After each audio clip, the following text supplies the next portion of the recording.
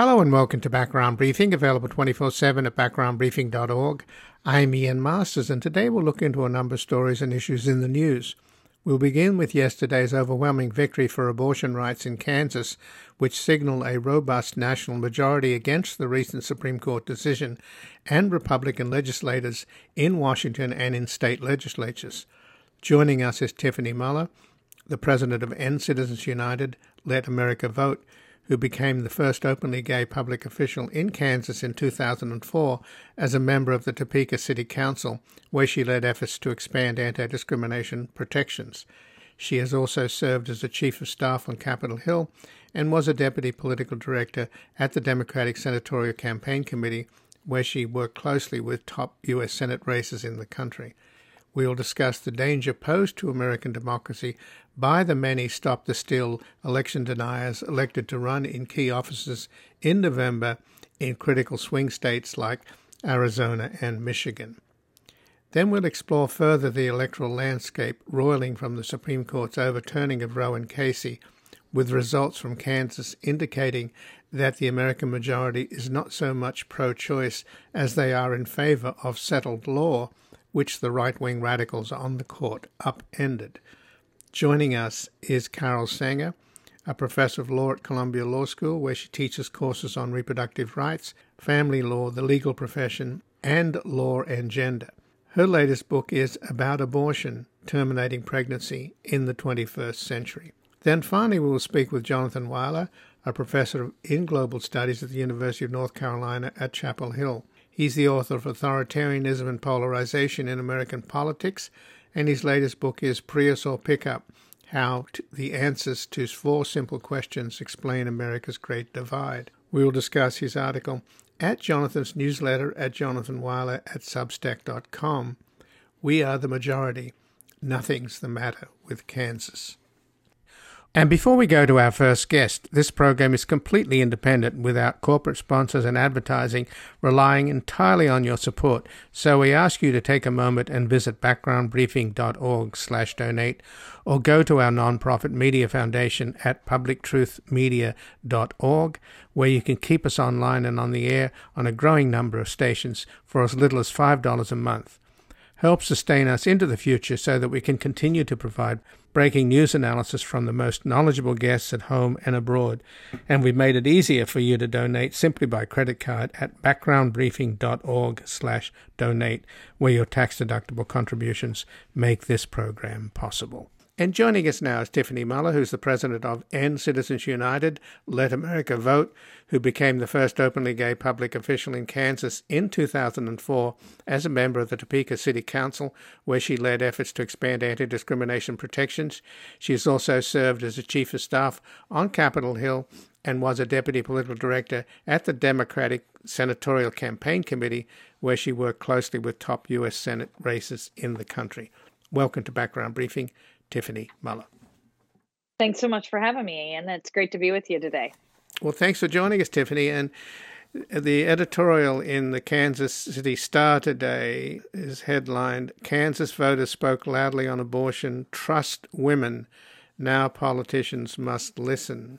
So I'm not sure that politicians or Republican politicians are necessarily going to listen, but do you think they're alarmed? They should be. If they're not, they absolutely should be. I mean, we saw the defeat of the ballot measure to take away a woman's right to choose go down in defeat by a very, very wide margin. I think right now it's 58-41 in a traditionally red state, and one that has been at the heart of the abortion debate and battles throughout the past 30 years. And what we saw was Kansas voters soundly rejecting the extremist proposal to take away a woman's right to choose and to make their own healthcare decisions. So Republicans should be concerned. I mean, what we saw last night was increased turnout across the board. We saw Republican voters joining with Democrat and independent voters to resoundingly reject this amendment. And I think that the anger and concern that people have about their freedoms and their liberties being taken away are going to help be a motivating factor in November. And it was unusual. Maybe I'm missing something here, but I don't remember any church actively spending money on a referendum like the Catholic Church in Kansas did. That is surprising. Have you heard any? Have you seen this before? Because they basically bankrolled the yes proposition, which, by the way, there was some deceptive advertising from a former Republican congressman urging people to vote, saying that if you vote yes, you're voting for choice. Yes, and there were even last-minute deceptive practices, disinformation tactics being sent out, robo-texts being sent out saying, if you want to protect a woman's right to choose, vote yes. So there was deceptive disinformation going on up to the very last minute. But I think it shows the power of the organizing that was happening on the ground, that even with the Catholic Church bankrolling, the anti-abortion efforts, even with these deceptive practices, that the pro-choice supporters were able to lodge such an impressive victory. And Ian, the only other time I can remember a religious organization, a church, being this actively involved in a ballot measure, and by no means do I know all of them, but the one that comes to mind is the Prop 8 campaign in California around marriage equality. What that was primarily bankrolled by the LDS Church in, I think that was 2008. So we have seen this before, but it is very rare. But the other thing that we've seen is a lot of dark money across the country that has worked over the past decades to really get us to this point. So you've had $600 million spent to radicalize the Supreme Court, including $52 million just to stack the court with Gorsuch, Kavanaugh, and Coney Barrett, to give them the majority that they needed to overturn Roe. And then another $500 million spent advocating against abortion. That's $1.1 billion spent by extremist right-wing partisan groups to try to push these anti-choice efforts. And again, I'm speaking with Tiffany Muller, who's president of End Citizens United, Let America Vote, who became the first openly gay public official in Kansas in 2004 as a member of the Topeka City Council, where she led efforts to expand anti-discrimination protections. She's also served as the chief of staff on Capitol Hill and was a deputy political director at the Democratic Senatorial Campaign Committee, where she worked closely with the top U.S. Senate races in the country. So, the dark money is a result of Citizens United, right? So that's exactly right. That's exactly right. And so now we're talking about both ending Citizens United and Let America Vote. And in that regard, there were some pretty alarming results from yesterday's primaries in Arizona and in other states, where candidates running for Secretary of State's offices are part of Trump's Stop the Steal cadre. In fact, the most alarming of all is in Arizona with Mark Finchem, who's a QAnon devotee, and he actually was at the insurrection on January the 6th, and he's now the Republican nominee for Secretary of State. So clearly the Republicans are targeting these offices and even lower down the chain in terms of state and local canvassing boards. So what are the plans here to stop this? Because the last thing you want to do is discourage people from voting, figuring that the deck is stacked against them. But the truth of the matter is the Republicans are stacking the deck against Democrats. Yeah, you're exactly right, Ian. This is a really serious, pivotal moment for our country. I mean, for the first time in our history, we didn't have a peaceful transfer of power. We have seen voting rights be under attack for over the past year or over the past 2 years, including over 500 proposals across the country in 2021 and 2022 that would have rolled back voting rights. Over 35 of those became law in states across the country. We saw gerrymandering, that some of the most racially partisanized gerrymandering we've ever seen, to further dilute the brown and black voting power in this country. and a Supreme Court, a radicalized Supreme Court that is attacking our freedoms and undermining our democracy. And then on top of all of that, to your point, you have over 120, it's actually 122 Republican nominees running for election right now that deny the 2020 election results and that push the big lie and the conspiracy theories around the big lie. And you talked about Mark Finchem in Arizona, who won the Republican nomination for Secretary of State in Arizona last night. There's Christina Caramo in Michigan, who's also running for Secretary of State. Jim Marchant in Nevada. Doug Mastriano, who's running for Pennsylvania governor, who was at the Capitol on January 6th. These are conspiracy theorists who pose a clear and dangerous threat to our democracy, who, if they were elected, rather than doing their job to ensure that we have free and fair and accurate elections, would literally attempt to upend our free and fair elections. And that's why here at In Citizens United and Let America Vote, we've launched our first ever Democracy Defender program, where we're really prioritizing attorneys general and secretary of state races across the country, because we know that this is the firewall in our democracy, that whoever is elected in 2022 is going to be who counts the votes and certifies the votes in 2024. And we cannot allow these folks who are lying about our elections, pushing all these crazy conspiracy theories, to be in and to hold these offices of power. So it wasn't just candidates for Secretary of State that are election deniers. We mentioned Mark Finchem and the other QAnon follower in Michigan. But you've got on top of that, in Michigan, you had Tudor Dixon winning the nomination for governor. She's an election denier. She didn't believe that Biden won Michigan in 2020. You've got Blake Masters running for the Senate in Arizona, who's totally cynical. He's backed by Trump and paid for by his friend Peter Thiel.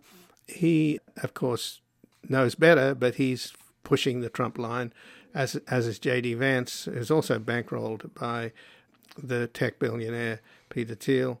And in Missouri, Eric Schmidt, who won, he's also an election denier, and he backed Texas's lawsuit seeking to overturn the 2020 election results in 4 key states that Trump had lost. So it's not just at that level, right? They're across the board, these election deniers. That's right. They're up and down the ballot, and they are running for offices that hold real power in the outcome of these decisions. I mean, imagine if we had Secretary of State in Michigan, along with a governor in Michigan, who both, rather than Jocelyn Benson and Gretchen Whitmer, who defended our democracy, and Dana Nessel as well, the attorney general there, who defended our democracy, protected it in court, made sure that there wasn't fake electors presented to the U.S. Senate. Imagine if there had been a Secretary of State and a governor who were actively trying to overturn the election. And that's the decision and the moment that we are faced with. And in the U.S. Senate, we saw that there were some folks who actively believed these conspiracy theories and others who went along because they thought it was politically advantageous to them. And I think to your point about some of the cynicism, that's exactly what we're seeing in this election right now. Some people think that by pushing the big lie, it will help them politically. Others truly believe that there was fraud, despite all the overwhelming evidence that there wasn't. But either way, both of those types of candidates are undermining our democracy and undermining voters' faith and trust in our elections and in our democracy. And I think we can go back to last night in Kansas and see, though, that people are also really tired of these right-wing extremists taking away our freedoms, taking away our liberties, and instead want to stand up and stand together to make sure that we are defending those freedoms and liberties, everything from the right to choose around reproductive rights to voting rights to getting money out of politics to LGBTQ rights. to even what books you get to read, right? Because the Republicans are on a book banning tour as well. This moment that we are in couldn't be more urgent. So, Tiffany, in the last couple of minutes then, given your work as Deputy Political Director at the Democratic Senatorial Campaign Committee, what the lesson from Kansas was, in part, if not in whole, was turnout. You know, women and others showed up in huge numbers, surprised the Republicans who were trying to sneak it through, thinking nobody would be paying attention. There's the lesson for the November elections. And in the case of the Democrats, if they picked up a few more Senate seats, they wouldn't be at the mercy of Joe Manchin or Senator Sinema, who could still tank the new proposal to deal with global warming and fortify the Affordable Care Act and make prescription drugs cheaper, which is being heavily lobbied against by Big Pharma. So is that the lesson there, and is that going to resonate, and can somehow that become a national message? That it's the answer to the tyranny of the minority in this country is quite simple. Just get more people out to vote, particularly in these key races that you mentioned that you're focused on, which is Secretary of State races. Yeah, I think it is both turnout and persuasion. Every successful race, and especially in a state as hard to win in as Kansas is always a combination of persuasion and turnout. And last night in Kansas, we saw massive turnout that was unexpected. We saw a great deal of registration, particularly among women, after the June 24th Dobbs decision came down. The electorate literally changed from June 24th to August 2nd. But on top of that, you also saw persuasion. I'm seeing estimates that as many as 20% of Republican voters voted no. So they voted to protect the right to choose. And that's really important because I think it continues to show that what Democrats are fighting for is what all of America wants. You know, all of America wants women to be able to make these choices with their doctors and not have radical right-wing extremists and politicians and a radicalized Supreme Court making decisions about our bodies. You know, I think it's now 70% of Americans support marriage equality, but we know that the radical Supreme Court and some right-wing extremists are coming after that. Somewhere around 90% of America supports gun background checks, supports birth control. But we just had 195 House Republicans vote against codifying the right to birth control. So, look, the American people are with us. We have to make sure that they understand the choice that they are facing in November. And we have to do both motivate our base to get out the vote, and we have to persuade the independents and the common sense moderate Republicans that are still out there to vote with us, because this really is about saving the future of our country. And so for everyone listening, we need you to be in this fight with us. We need you to make a plan to vote. We need you to get 5 of your friends or family members to make a plan to vote, because this is not the time that any of us can afford to sit on the sidelines. Well, Tiffany Muller, I thank you very much for joining us here today. Thank you so much for having me. And again, I've been speaking with Tiffany Muller, who's the president of End Citizens United, Let America Vote, who became the first openly gay public official in Kansas in 2004 as a member of the Topeka City Council, where she led efforts to expand anti-discrimination protection.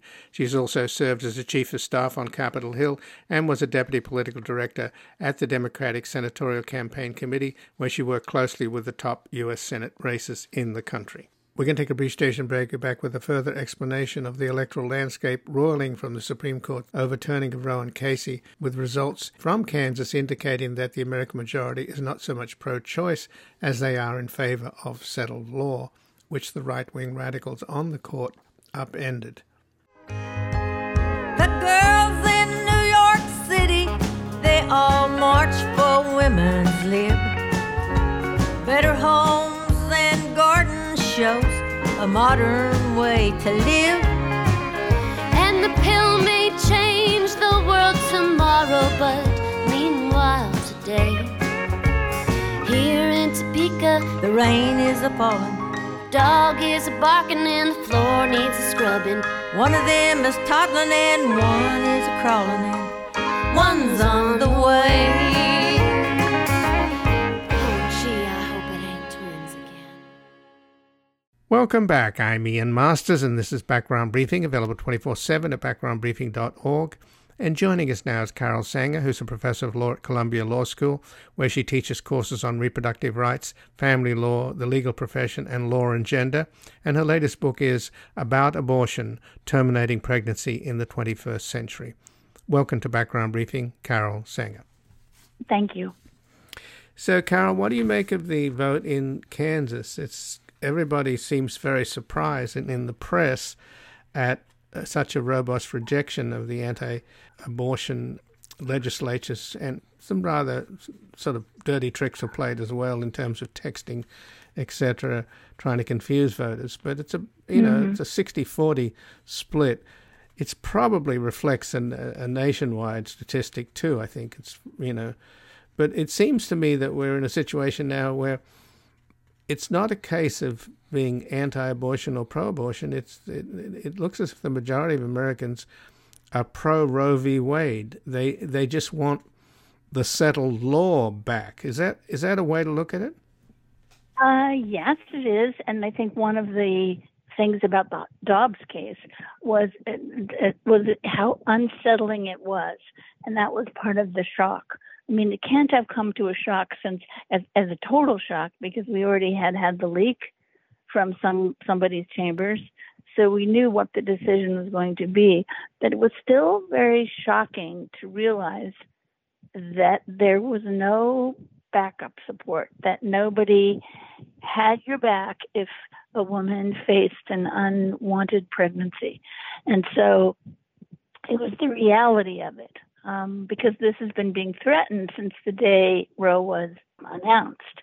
So it's been like a 49-year slow and steady and very patient attack on reducing the number of abortions in the United States, hopefully to zero. And what they came very close to with Dobbs, it was a zero, at least in those states who wanted it to be that way.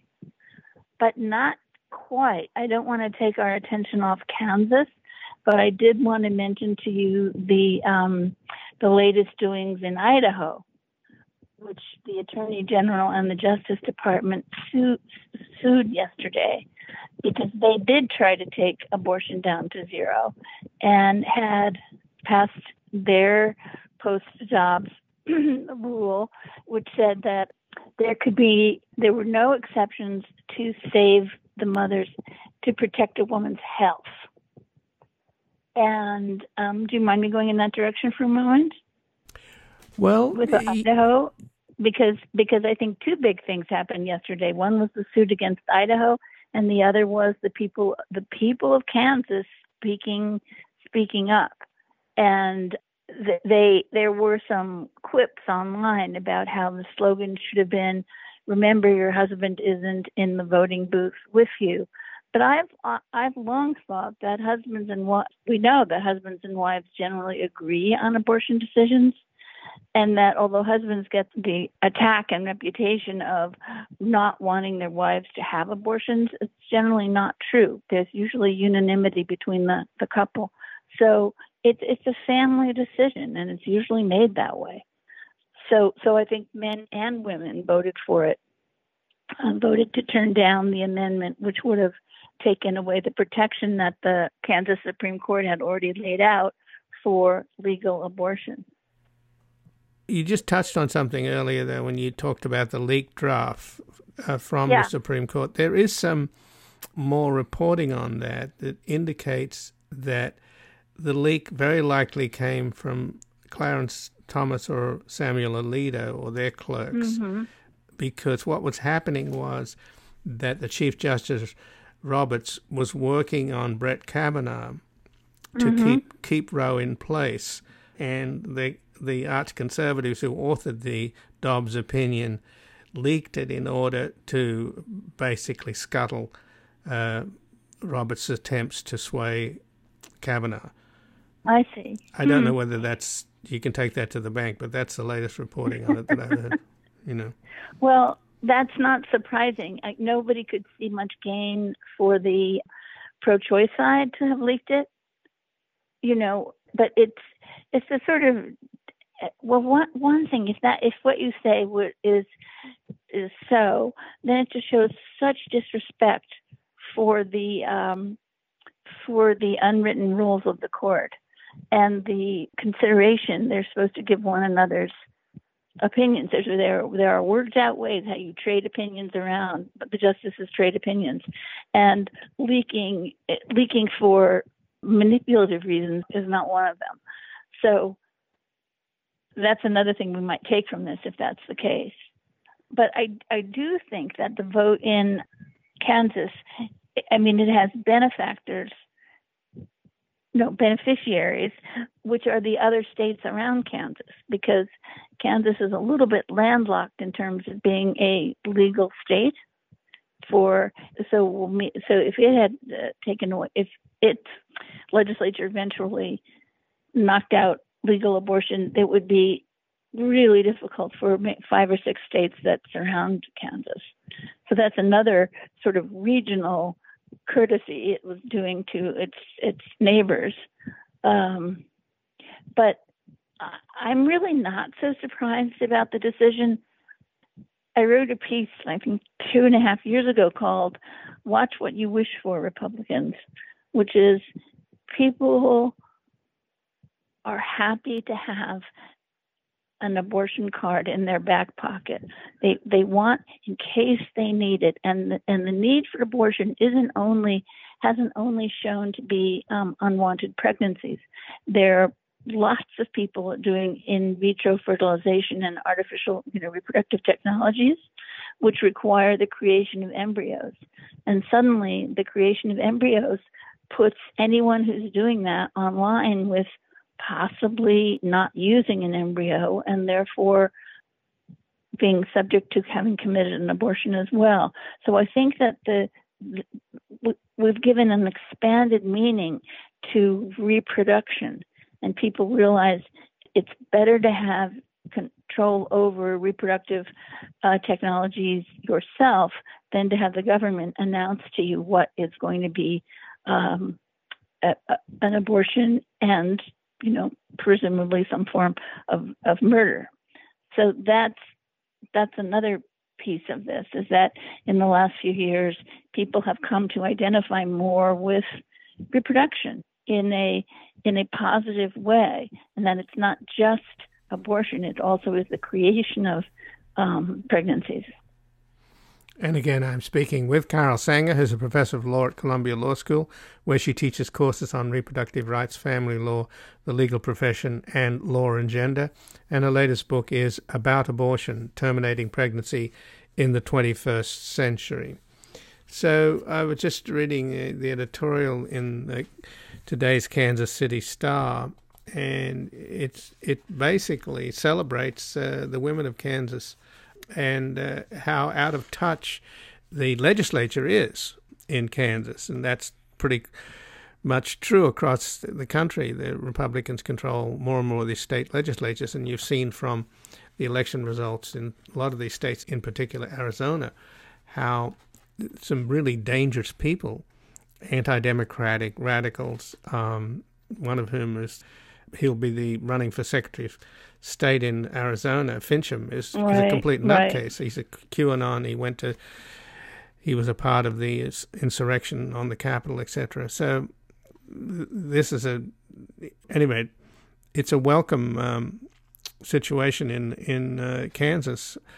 But the thing that the editorial pointed out, without naming names, was the role of the Catholic Church, who funded this anti-abortion crusade, which used a lot of dishonest tricks. A former congressman sent out tweets suggesting that if you voted yes, you're voting for choice, which was the opposite of what in fact was happening. So let's talk a little bit about the role of the Catholic Church. They actually has this ever happened before in a political race where a church has literally put money into a campaign? That I can't answer, but we certainly know there's been a lot of participation in the politics during races, such as threatening, or in some cases doing it, Biden, and I'm trying to think of other Catholic politicians who were threatened with excommunication and also not being able to take the sacraments.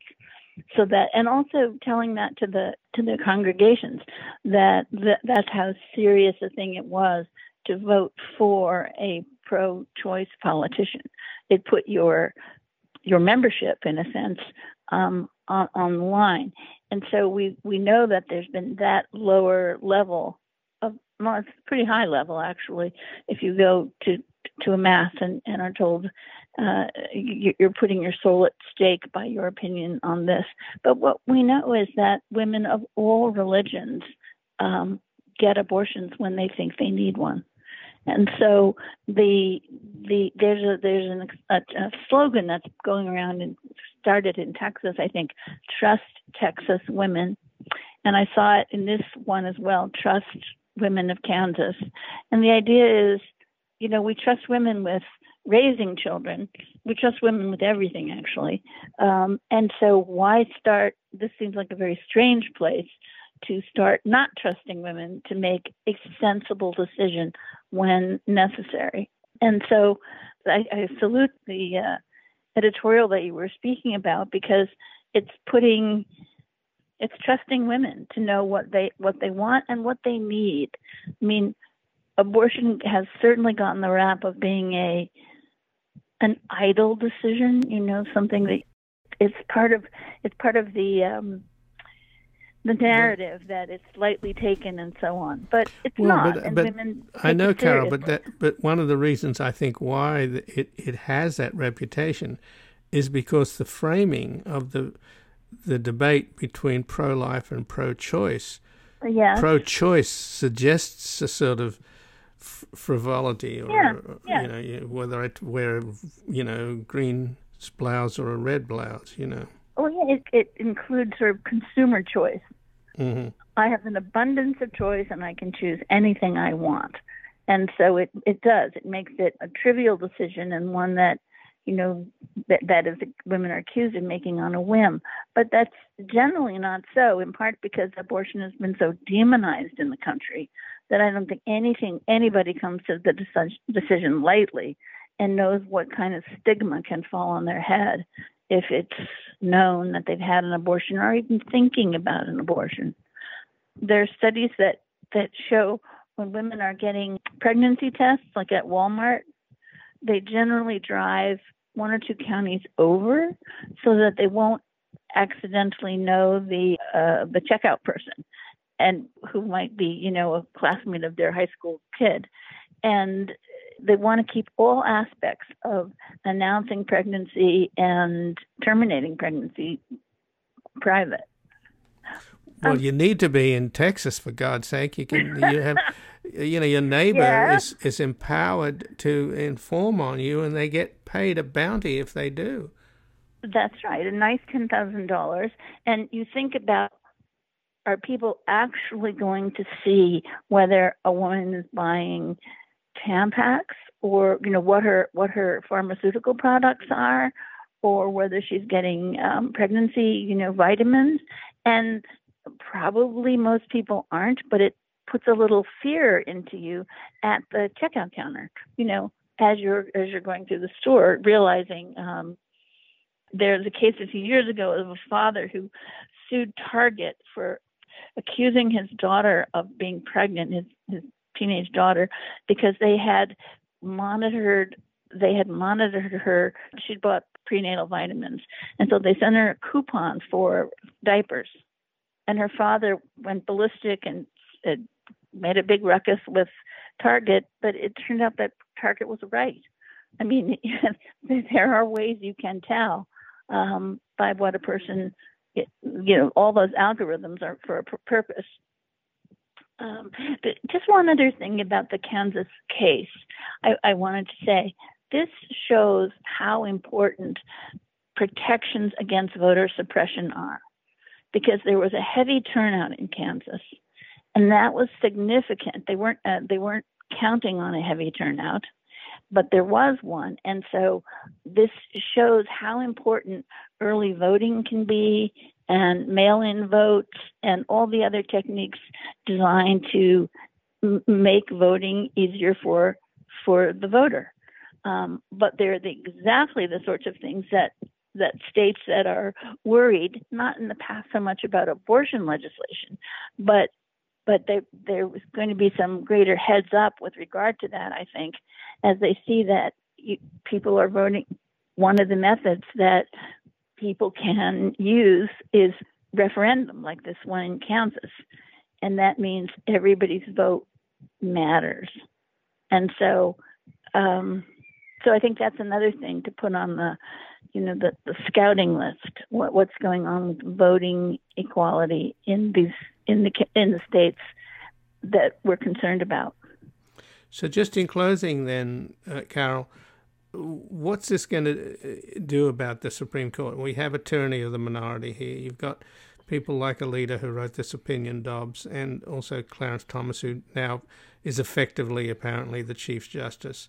So they're arrogant, they're triumphal, they don't care. Yep. They actually love taunting the libs. I mean, they're a part of the trolling Republican Party.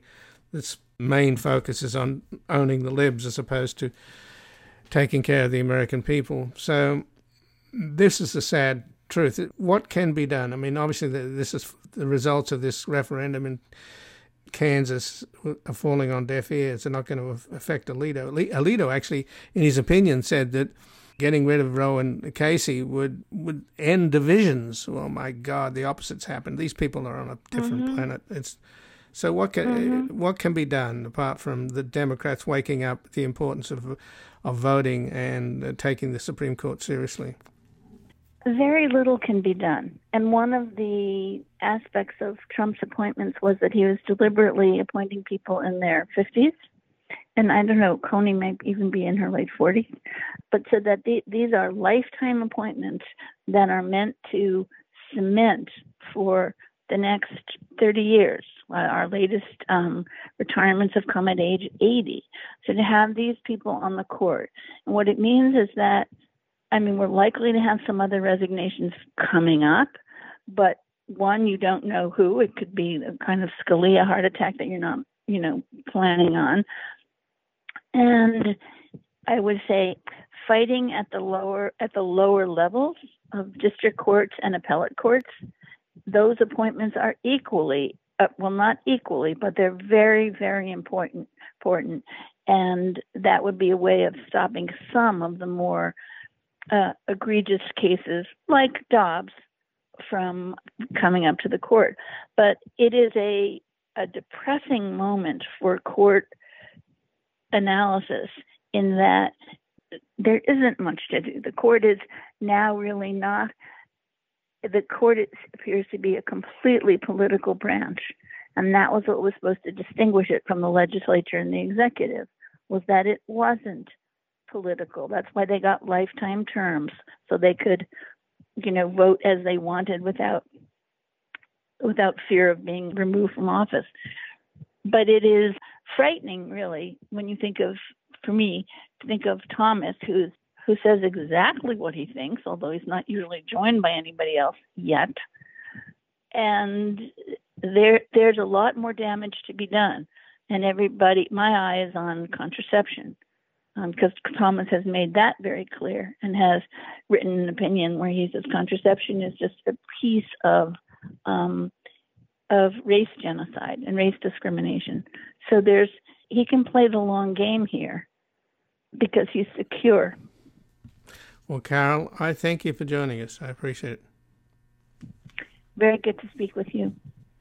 And again, I've been speaking with Carol Sanger, who's a professor of law at Columbia Law School, where she teaches courses on reproductive rights, family law, the legal profession, and law and gender. And her latest book is About Abortion, Terminating Pregnancy in the 21st Century. We're going to take a brief station break, and we're back discussing how we are the majority and nothing's the matter with Kansas.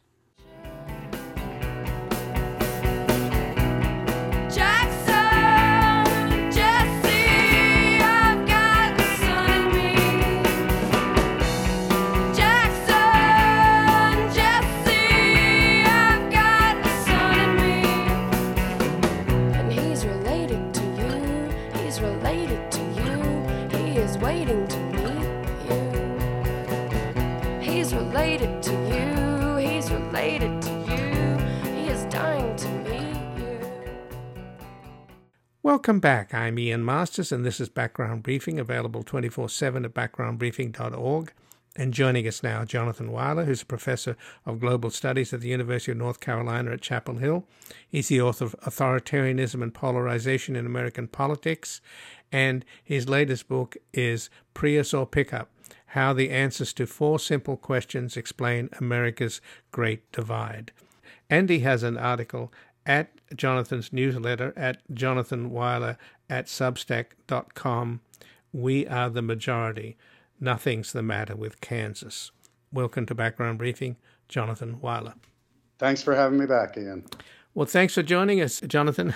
As a matter of fact, I called Tom Frank this morning just to catch up on what's happening in Kansas. And of course, it is a surprise to many that the women of Kansas in particular voted in such huge numbers against this attempt by the legislature to block in draconian abortion laws. And it's essentially seen as an encouraging sign, although I think across the country it's reflecting something that's pretty real, isn't it? There's a substantial majority of Americans who are against what the Supreme Court has done. Isn't that clear? Ian, there's no question about that. And as I wrote in my piece, over the years, there's certainly been some ambivalence in public opinion about abortion, depending on what kinds of restrictions you ask about, et cetera. But what there is overwhelming opposition to is the extreme version of anti-abortionism that has now just seized hold of the Republican Party. They've made this pivot, Ian, that I know you're very well aware of, from a 50-year campaign to overturn Roe v. Wade. And then as soon as it happened, it's no big deal. People shouldn't make too much of it. But then, of course, we have things like a 10-year-old girl being raped in Ohio and having to go to Indiana to get an abortion. And it's very clear to people what the end of Roe v. Wade means. And what it does not mean are sensible restrictions on abortion, but an absolutely extreme version of the worst case scenario that anybody could have imagined. So let's just follow up on the notion that we are the majority, and we have an anti-majoritarian Supreme Court and an electoral college, and the red states have advantages over the blue states, and Democrats have to win about 8% more votes than Republicans just to break even. So given that situation, it does seem that the lesson from Kansas is turnout, right? It's all about turnout. Yes, absolutely.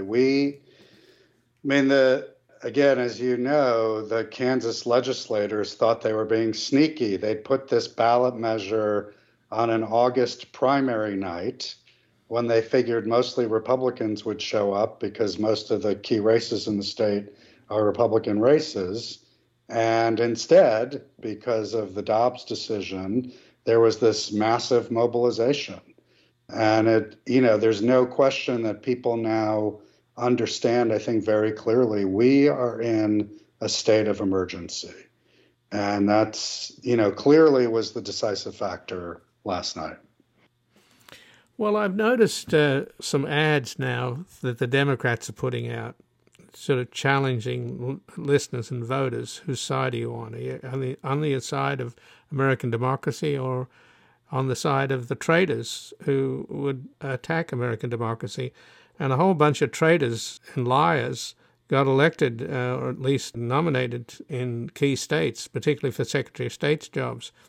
And we know that is a major project of Trump's GOP, election suppression. And Trump will be on stage later this week in Dallas at CPAC with Orban, the Hungarian dictator whose electoral authoritarianism has become the role model for Republican activists and Republican propagandists like Tucker Carlson on Fox. So that's the reality we're facing here, is it not? And I thought the ad, by the way, by the Democrats was a very powerful one. And it's also a very powerful ad by the AARP urging people to support the vote in the Senate to make drug pricing competitive and lower the cost of prescription drugs and take on Big Pharma. But I thought to myself, well, these ads are appearing on MSNBC that's preaching to the choir. I hope they're getting out to a broader audience. So what's your sense of the broader electorate, Jonathan? Is there a mobilization underway against these crazies, these traitors, and these liars?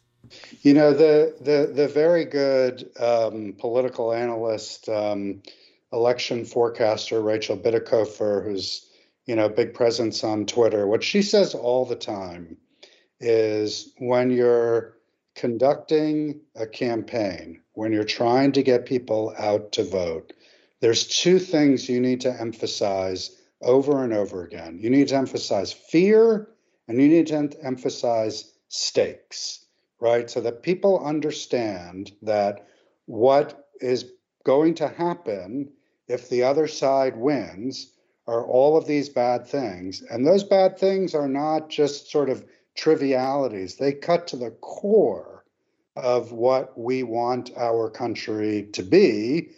One of the primary pieces of which is we, the voters, want to be able to choose who our representatives are.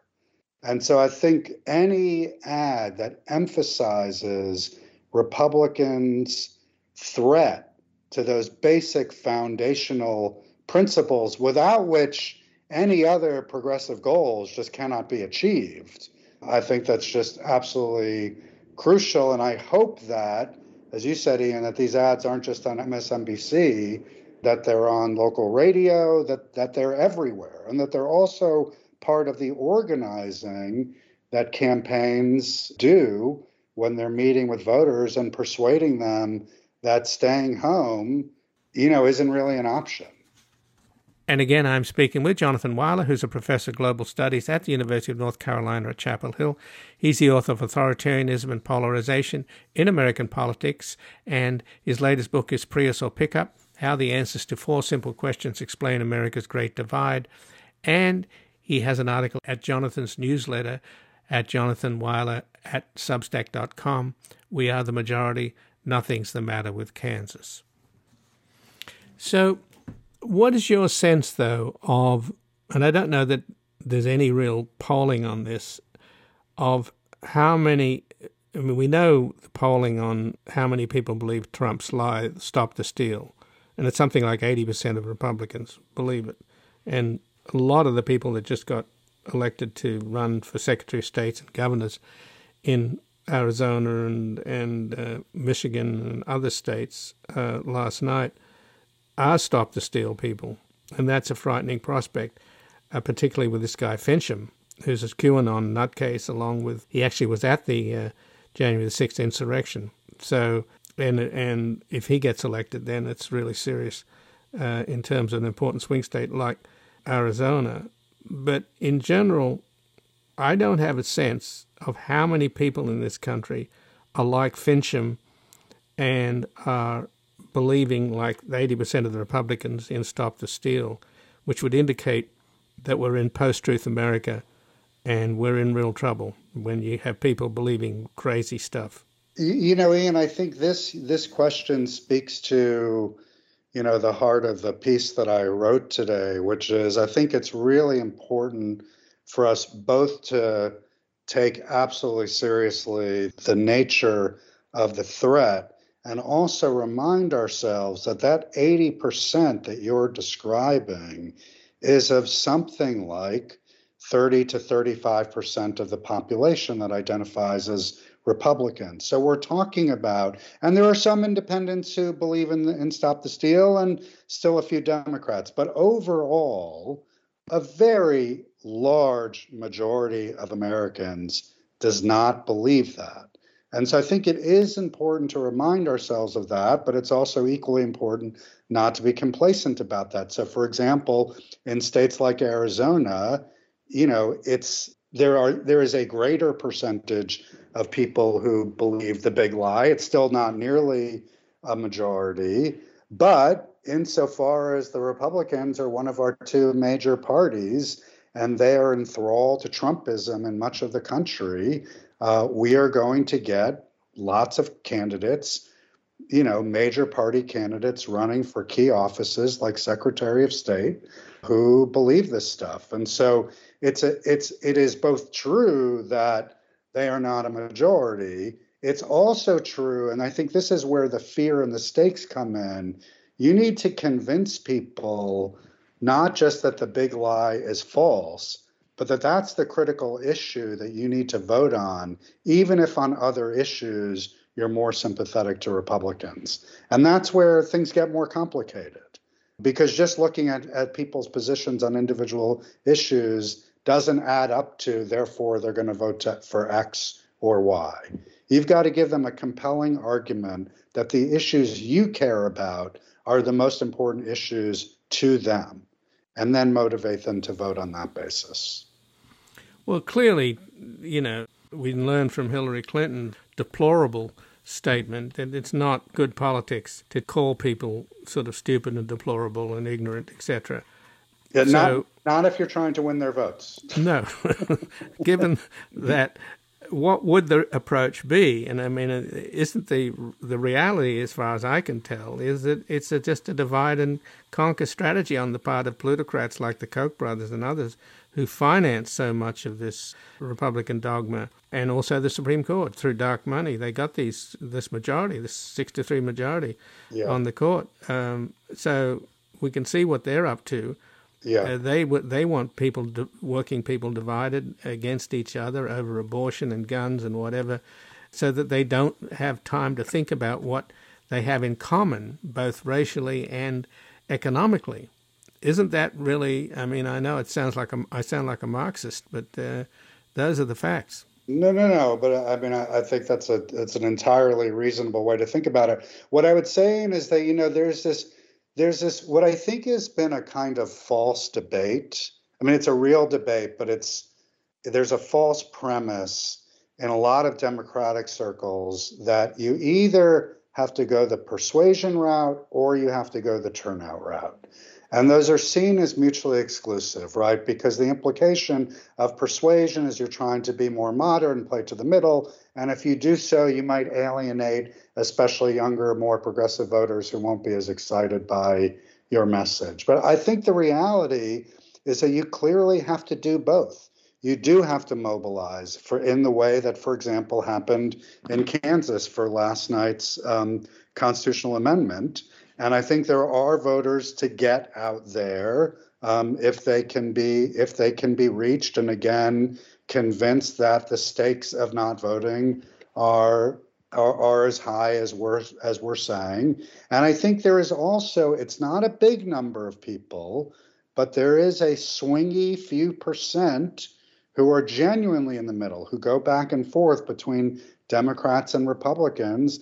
And I think you do need to try to persuade them also. And as you said, you don't persuade them by telling them they're idiots.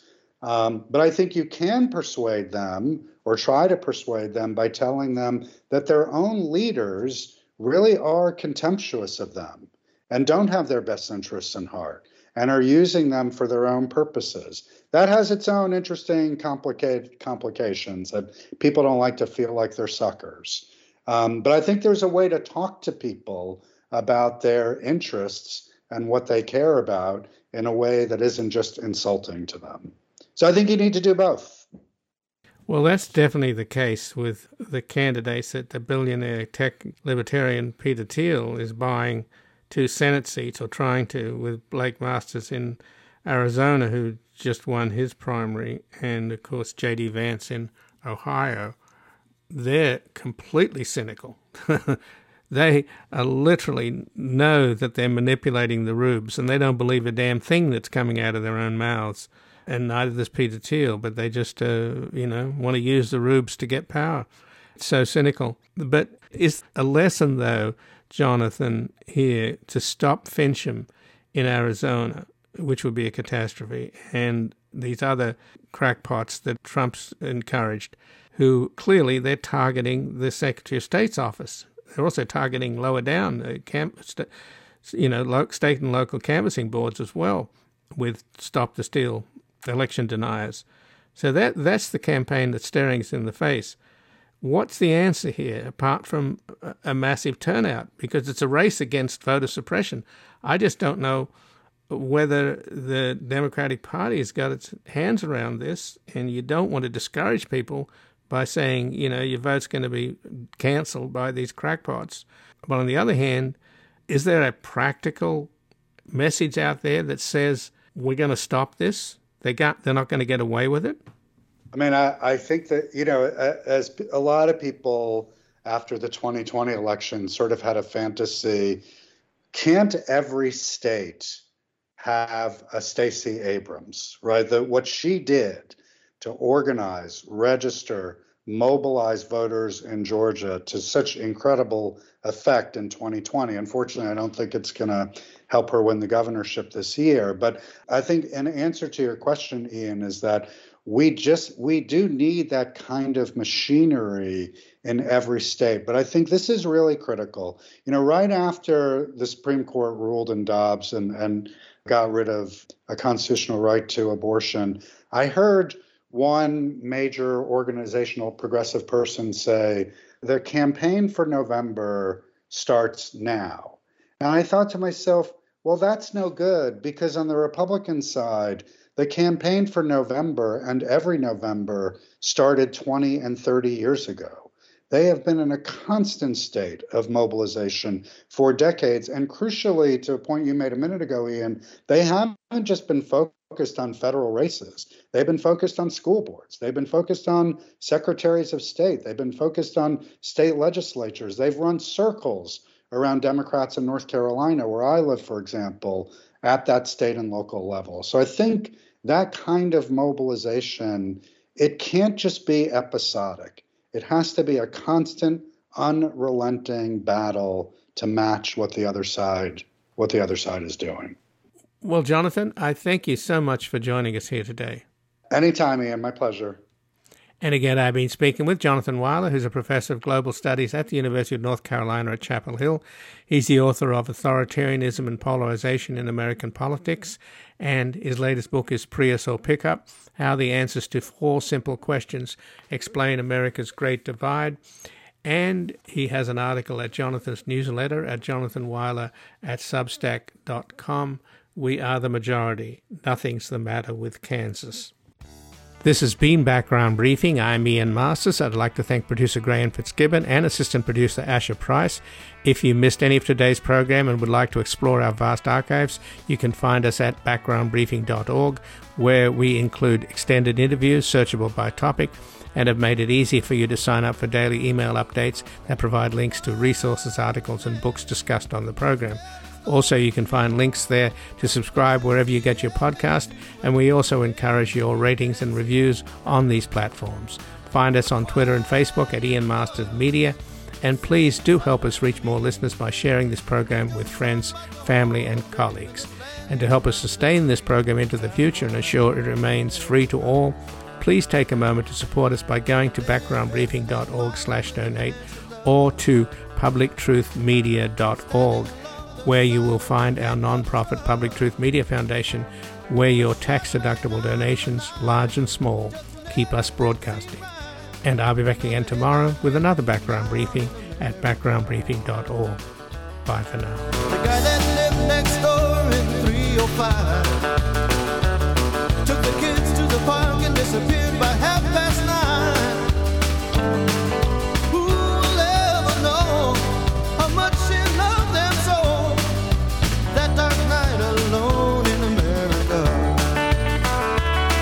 A quiet voice was singing something to me, an angel song about the home of the brave in this land here of the free. One time, one night in America.